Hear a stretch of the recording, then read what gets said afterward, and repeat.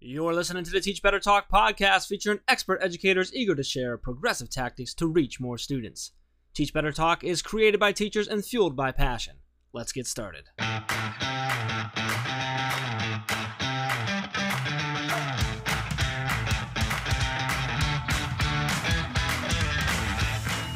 Hey everyone, welcome to episode 86 of Teach Better Talk. I'm Ray Hewart, and as always, I'm with my emoji-loving friend, Jeff Gargas. I like emojis. I guess you could say Here's the story behind that, friends, because we keep it real here on Teach Better Talk. Yeah. Jeff and I were texting earlier today, and I chose, because I am the sweet, loving friend I am, to send him all of the most commonly used emojis on my phone, and he found that irritating. I don't know why. I did not find it irritating. As you just stated, I love emojis, so I find you irritating. I just want to know why a taco was most used in my emoji list. Well, hold on. Let me look at my phone here, because I think it was a taco, but it was also a candy bar, a piece of cake, and a cheeseburger. I don't know why. Yeah, I know why. I have some very clear idea why. Okay, don't lie. You know, and everybody who knows me knows that I eat salad and fries That's true. consistently for all my meals. Yeah, the only two emojis you should have is a salad and a thing of fries. Like, that should be it. And like the face with the tongue sticking out, like smiling. That's definitely my go-to. That's true. This is a horrible podcast. Well, if you are listening right now, before we get into all the goodness that we're going to share, it'd be great if you could tweet at us or share in an Instagram story, post on Facebook. What's your favorite emoji? What's your most commonly used one? And then make sure you tag us so you can join this conversation. Ooh, now I like it. That's good. That's cool. Let's see how I flipped that? This is why they pay me the big bucks in episode 86. Loving it. Yeah. So, Jeff, one of the things in this episode that I really liked is that the speakers that we had, the guests that we had, focused a lot on student ownership and kind of how scary that idea is for teachers to try and give ownership to their students. Did you pick that up? Yeah, we talked about that quite a bit. Yeah, that was they shared that as part of their failure and something they tried to do in their school, and how they feel like some of that fear was really driving home some of the reasons that it didn't work out. I think that's common though, right? And I think you actually say in the episode that, when you give that ownership over to students, it can be really scary. It is really scary. From personally, when I've done it in my own classroom with my students that I love and trust, it is still scary.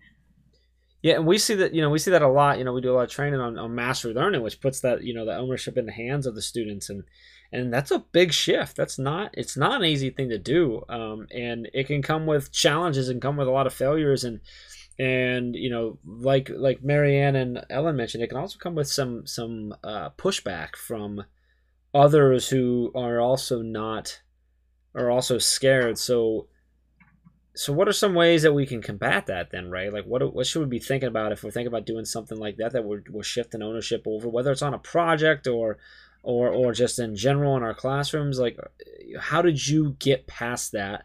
What do you have in place in your classroom that allowed you to do that? Well, I think that's really important, the tactical next step, because we talked a lot about the concerns with student ownership and why it leads to occasional failures, but why it leads to an incredible success when you give students that opportunity. But yeah, we didn't really go through any strategies. So let's see. One of the biggest pieces is I was dabbling in my classroom before I officially switched to the mastery learning approach, is I needed a way for me to catch the pitfalls that can come with more of a student-led classroom before they happened, right? That's the mentality. I talk a lot about this with my principal, being proactive versus reactive, right? As teachers, we're constantly trying to reflect on how can I be more proactive to what could happen during this lesson, and how am I going to support my students, versus reactive in the moment when you have 34 eyes on you and you've realized that you need something that you feel like you don't have right now. So personally, my first thing I needed to find was a system to track my students throughout this ownership. So if I have students who I give maybe a prompt to, like a project they might be working on. They might be solving a problem similar to like a project-based learning approach, but I'm kind of going to let them explore. I can allow them to explore, but it's still important for me as the teacher to support them in facilitating their learning, to track where they are through their exploration. So I know, Jeff, obviously, you know that we use a tracking page for that, and I see tracking pages done 1,000 different ways. I actually just got off the phone yesterday with a 5th grade teacher who's using this incredible magnet board that someone in her community made for her. I was so proud. And students are, they're going to kind of like track their learning progression on this like huge magnetic whiteboard. It's going to be so cool. I cannot wait to see that. I use a Google Sheet and have students use colors, but I've just seen so many different approaches to that. But trying to give students ownership while still feeling like I am updated on their progress was enormous for me at first. Do you want me to go over another one, another piece? Yeah, sorry, I was trying to think so. That's a big piece. So give us one. Give us one more. And then I wanted to add something in too, but give us one more. All right. So the other thing I needed was, while they were checking their progress, while that was being tracked, that was helpful. But the other thing was then needing them to advocate for themselves. If they're going to have ownership through something, through some form of leadership in the classroom and exploration in their learning, they also need to then learn the skill of advocating for their needs. So I use them similar to the tracking page. I actually put these two things together, but I know teachers that keep them separate. I have students use colors to communicate when they need something. So if they have a question about something that's completely stopped their learning, they use the color red to show that they need help and they actually are incapable, they aren't able to move forward without support. We can then flip that and say okay, they have a question, but the students are able to continue their learning without it being answered immediately. We use yellow to show that. So I put these together in one Google Sheet where students track their progression and advocate for their needs. But for example, the teacher literally I was talking to yesterday, she's using colored cups and flags for students using those same color mentalities. So I just think that there's so many different supports that we can put in for our students as we start to transfer this ownership. And while it's scary for the teacher, I really think, especially if you're listening right now and you're considering a student ownership shift where it becomes a student-focused classroom rather than a teacher-focused classroom, there are tools for you. There are solutions. But yes, you do have to go advocate for yourself to find them. So, obviously, we'd love to help with that. That would be cool. Yeah, I love it. And the one piece I want to add is that, I think it's touching on the other side. So you touched on a lot of the stuff with working with the kids and helping them set up there, but also I think a big piece of when you're making a shift like this is the communication to others about it, and making sure that those other people that are involved in the stakeholders, if you will, that are connected to the change that you're making and the shift to more ownership on your students is really crucial to make sure that they understand what you're doing. I know you do. You send home, I think you do a video, correct me if I'm wrong, with that goes home to your parents, stakeholders, that explain hey, here's what I'm doing, here's how our class might look and operate a little bit differently than the ones you've had in the past or the other ones that your student is in. This is why we do it. This is what you expect. And that, I think, sets up both the parents and the students for those pieces that you have in place for this is how we track each other. This is how we make sure it stays under control. This is how your student can advocate for themselves and how they can allow me to know that, what they need, when they need it, and things of that nature. And I bring that up because Marianne and Ellen both, they touch on that about sort of the need for communication and amongst their colleagues as well, which I know you also are very open and communicating with your colleagues about how your classroom operates a little bit differently and the ownership that your students have in your class that might be a little bit different than some of the other ones. I think this episode's going to bring out a lot of the scary part of student ownership, and it also will highlight the amazing impact it can have. So I can't wait for you guys to hear episode 86. So let's get into episode 86 with Marianne Cullinan and Ellen Kidd. All right, so we are here and we're talking. We got another special episode for you where we have two educators on chatting with us. We're talking with Marianne Cullinan and Ellen Kidd. And Super excited to have both of you on, ladies. Really excited that you decided to join us and chat with us a little bit. Before we get going on really anything, any of the deeper questions, I really just want to ask both of you, how are you feeling right now? I feel good. One more day and it's summer vacation. Yeah, I had my last day yesterday, so we are good. So you're like both, you're like almost there. You're not quite. Almost, yeah. Yes, late in the year. Ray's been out for a few weeks now, haven't you, Ray? I have, but I know that because different schools start and end different times, it's crazy to hear that you're probably the last wing of teachers finishing up this week. Well, we had a lot of snow days that we had to make up. And then a lot of professional development. Right. Gotcha. Okay. Hey guys, while we take a quick break, I want to make sure that you are constantly thinking about how you are growing your network. We have a hashtag mastery chat every Thursday night at 8 o'clock Eastern. It's a great way to pop on, answer a few questions, and collaborate with teachers around the world. Hope you join us next Thursday. Well, ladies, I want to make sure that we're able to learn all about you during this podcast episode. So would you mind, and Ellen, we're going to start with you first. Would you mind sharing about yourself and how you can answer the question of what you do? Okay, well, I'm a special educator for 8th grade. Our middle school is 5th through 8th grade. And our school is really passionate about full inclusion. So our classes are not leveled, they're mixed abilities. I went into education because I have 3 boys and I have 2 brothers. And I found that there's a lot of bias towards boys and that school is really not for them.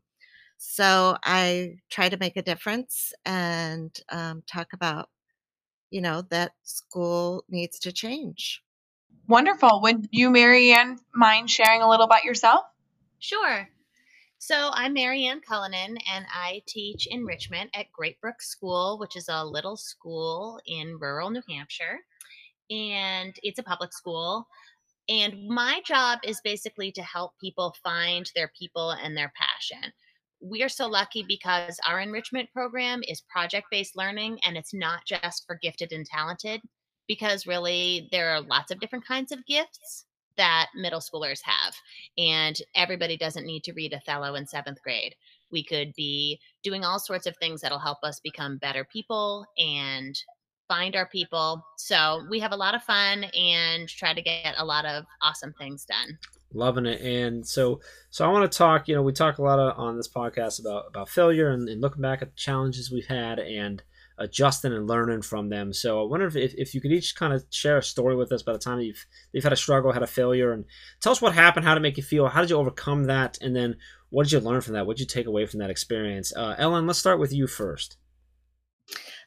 So Marianne and I teach a lot together, and we had this idea of taking student council, the traditional student council, and making it into a more student-based group that we would come together and figure out, through norms and things like that, what the kids wanted to do and really let them have a voice or leadership in the school. And it totally failed. And now we're back to traditional student council. We are.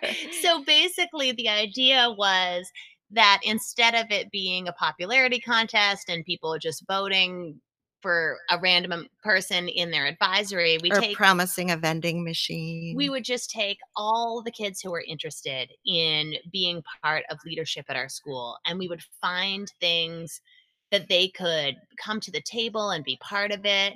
We would do a lot of leadership, but also some team building across the school, culture building. And it was really, really exciting. Except that nobody else wanted to do it except us. Right. And, we were willing to have the kids brainstorm and put events together, and that if they failed, they failed. But that didn't go over very well. And so I think what we really learned is that we didn't bring the rest of the adults along with us enough. Right. We are both the kind of people who like to jump into ideas with 2 feet and figure what's the worst that can happen, right? If we have a turkey trot and they don't have t-shirts, then they don't have t-shirts. Like, who cares? But we didn't spend enough time helping scaffold our idea for the rest of the staff. And we weren't all on the same page. Like some people really did care if there were t-shirts. Right. So one of the things we've learned is that we need to go slower and do a better job building bridges about the idea, because I don't think anyone was against the idea of kids having more of a voice. But then when push comes to shove, kids having a true voice is actually pretty scary. For the adults. Right. Well, for some of the adults. We also accepted way too many kids. Right. Everybody who wanted to do it could. Right. So we had like 75 kids. It was just way too big. Right. We only have 260 kids in our school. So a leadership group of 70 turned out to be a little It's much. quite a bit. Yeah, it's a big piece of that. Right. Yeah, so it sounds like, like it's the slowing down a little bit, communicating more, making sure you bring in all those stakeholders and bring that all together. Are you thinking of trying to roll that back out that way again, but with some adjustments, or? I think eventually. One thing we did learn, we sort of took what we learned and started a TV show, a morning show for our school, and it's broadcast live every morning. And we took a lot of what we learned and tunneled it into that. And that is truly student run. We're just the facilitators. And, we've had some failure, but we've kept that going. That's good. I'm glad you brought that up, because I knew about that. So I wanted you to share a little more about that morning show. Can you kind of share like what the students are doing and what all are they just, what are they covering? What are they talking about? And then, what are they doing? Are they doing the full production of it? Is there assistance? Or like what's all? I'm just interested to figure out like what all they're doing in talk about the morning show. I figured the you might. The WGBS morning show is our favorite thing, and it's run on a shoestring budget. It's all online, and so the kids run the entire thing. We help set up structures at the beginning of the year, the logistical structures, but they do all the writing, they do all the directing. They're the tech person behind the scenes, the producers. They set up the schedules.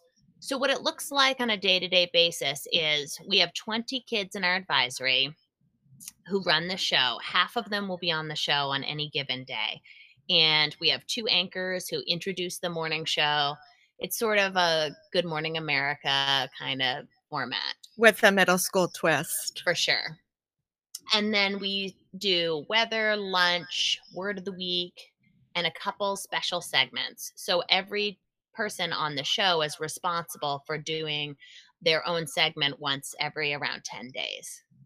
And so we have everything from video segments like The Hero of Francistown that have a lot of battling, to bad jokes, teacher news where they try to make us more hip. They do a lot of things from the internet, like they'll pull videos from the internet. It's called Depths of the Internet. There's also segments where we go over what some of our rules and expectations are within the school in a kind of fun way that is run by kids, so that we are reinforcing all of our values.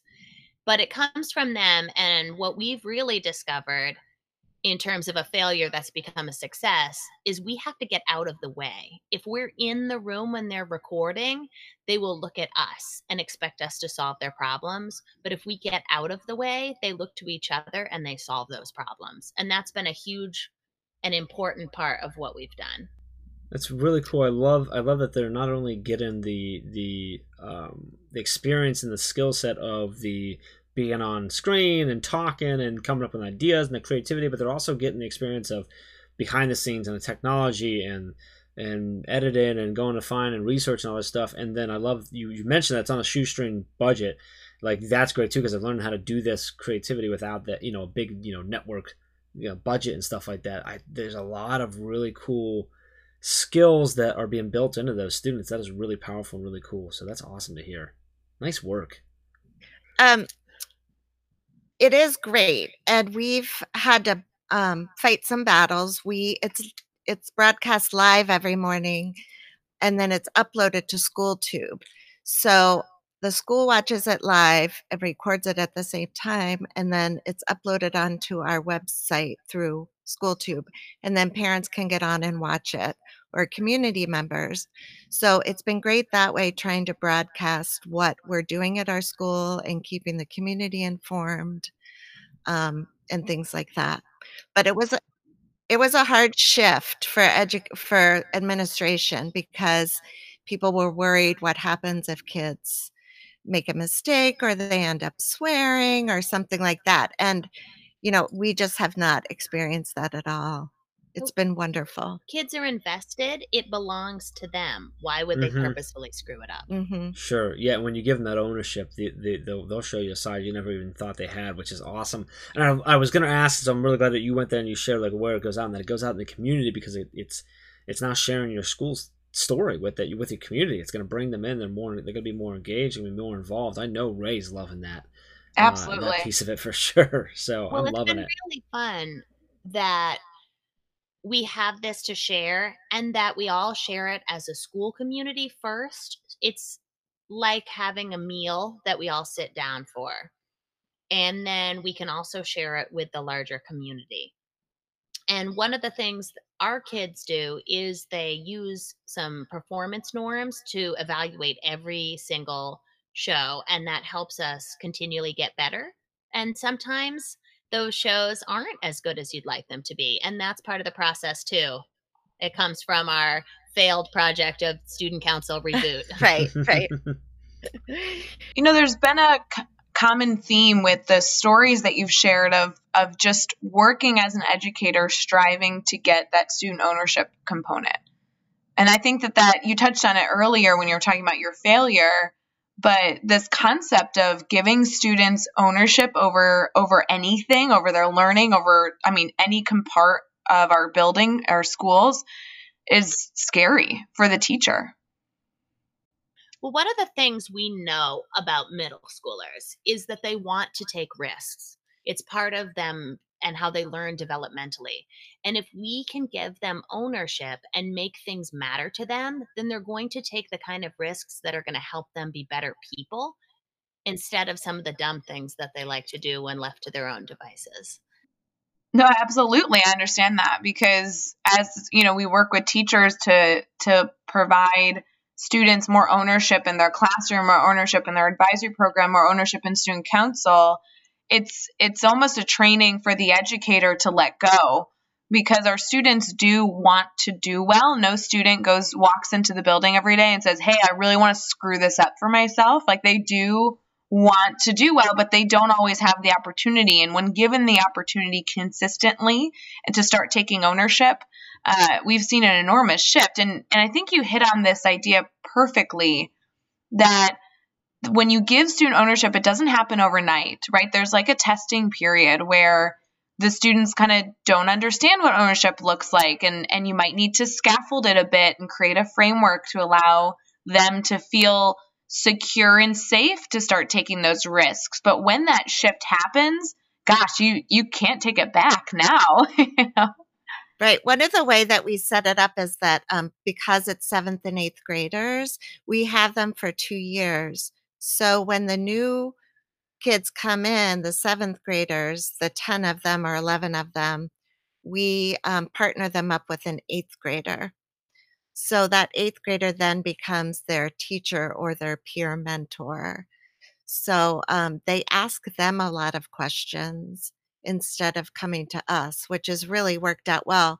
But that's also something we've learned along the way.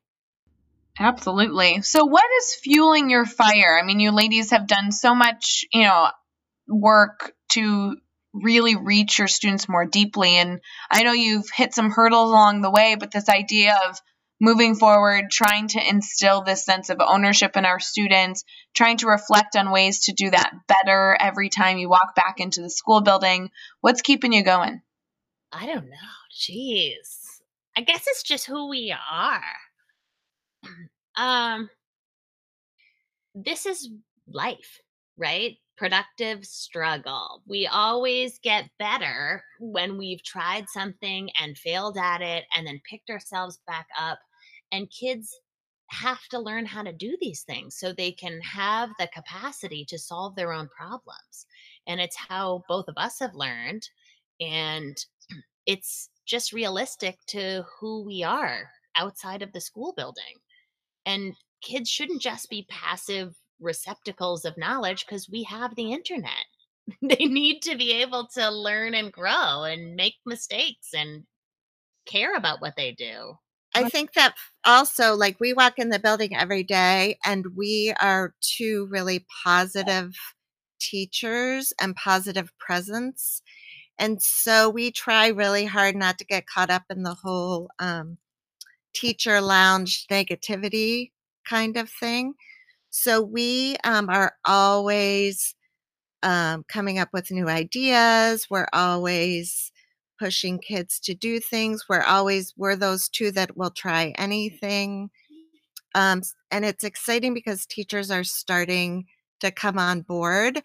And we're starting to see a shift in our school. We're moving away from that factory model, and we're trying to really actively engage the kids. Marianne does a lot of gamification, which is exciting, and a lot of teachers have been coming and asking, how you implement things like that. So it's exciting to see the shift at our school, and I think it's a trend across the country. So between gamification, student ownership, is that what's getting you excited about where education's headed and everything that you do? Yeah, I'm super excited about gamification and role-playing games, especially for middle schoolers. Their whole life is like a role-playing game right now as they try on different roles and personalities and ways of being. And they're so creative and they're so excitable and they have so many ideas and a lot of time that they are willing to put into things they care about. So harnessing that energy is what makes me excited about education right now. Kids really want to like school. They want to be there. And they will show you so much passion if you allow them to. All of that is really exciting to me. Technology is really exciting to me. There's all sorts of great stuff going on everywhere. So I guess what's frustrating to me is trying to figure out exactly what to focus on ourselves. Absolutely. So if you were working with teachers that maybe were not in your school building, any of our listeners, what kind of advice would you give them moving forward to try and work towards this model that you guys are striving to build, this idea of student ownership, gamifications, taking risks? What advice do those teachers need? What I think is to try and find that person in your building that you can bounce ideas off and collaborate with. I think that that's really important. Visit lots of classrooms. Because I'm a special educator, I have the advantage of going in and seeing a lot of teachers and classrooms and seeing what they're doing. And it just gives you this feeling that so many great things are happening. And, go in, borrow things, steal things from other teachers. It's open your door, let other teachers come into your classroom. As it just helps to establish that community feeling in your school. We're really all about community. Everything else is second for us because if you want anyone to take risks, you have to have a relationship with them that allows them to feel safe to do so. So we're so lucky to have each other, and we try really hard to make sure that our students know that we're there for them, and if they make mistakes, they can pick themselves back up and we'll help them do that. So before you do anything else, you have to build community and a place of mutual respect and a place where you can take risks. The second advice, another thing I would tell them is you just have to believe in kids. Marianne and I don't sit around and complain or talk poorly about kids. We're always talking about how amazing they are and the great things that they're doing. And as a new teacher, you have that fundamental belief, and you have to find people that believe those same things. But you have to make the choice to like a kid and believe in them every single day. And if they are challenging, then you have to say to yourself, like, maybe today is the day that we're going to get through. Mm-hmm. Or if a kid does something really weird or funny, to find the humor in that, because we've all been there and known our teacher doesn't like us. And when you're 11 and stuck there for the entire year, there's nothing you can do about it. So making that conscious choice every day to like kids and like what you're doing is really important. You don't get to decide that somebody is not worth it. Oh, I love that. That's so powerful. Making that choice, believing in those kids. It's such a critical piece of that. So I'm going to choose now to believe in both of you, that you can rock out these next 6 questions in 15 seconds or less each. See how I did that? I'm getting really good. Ray loves how talented I am about doing that transition right there.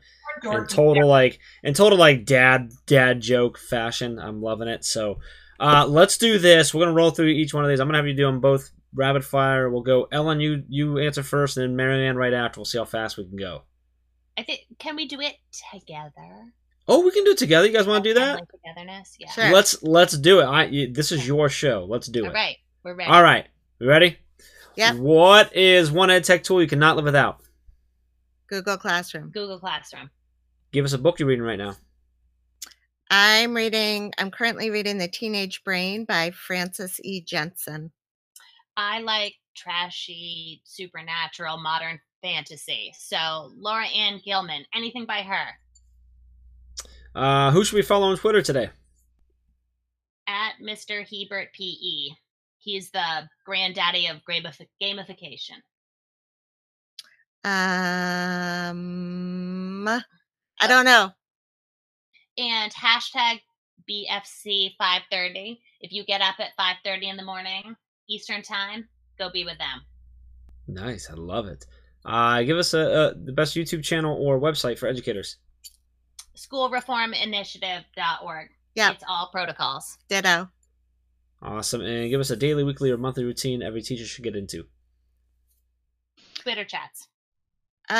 You should go to band practice every other Friday with your colleagues. That means eating and drinking. Or Taco Tuesday. I love it. Give us the best piece of advice you've ever received. Don't read emotion into emails. Oh, Classroom should sound like construction sites, not libraries. Oh, I love both of those. Wow. I was like, oh, I love the emotion in the emails. Well, that's great. And then the classroom should sound like construction sites, not libraries. I love it. Those are great. Well, you guys rock that. My classroom definitely sounds like a construction site. Yours does. Good. Hey, have you heard any good steak jokes lately? Steak jokes? No, but I Yeah. have a feeling we're going to hear one right now. Yeah, well, it's a rare medium well done. Oh. There you go. There's my dad joke for you. Well, ladies, this has been such a pleasure having you on Teach Better Talk. You just really shared so much insight around these pillars that we, really try and work with teachers on. Is this idea of student ownership, creating energy in the classroom, problem solving. I just really appreciate all that you guys are doing. Would you mind sharing for our listeners how they can get connected to you? So we're just getting into Twitter. And so they can follow me at Calliope, which is CULLIOPE.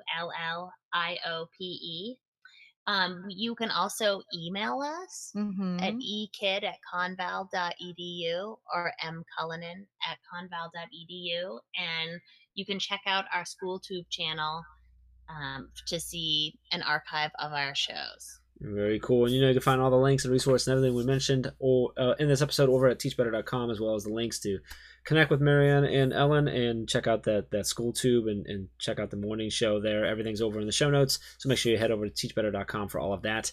Be sure to hit subscribe so you don't miss any upcoming episodes, and if you can give us a rating and review, we'd really appreciate that. And then let's take this one step further. Think of just 3 colleagues that need to hear these stories and the value that these amazing educators are sharing on this podcast, and share it with them. Share this podcast with them.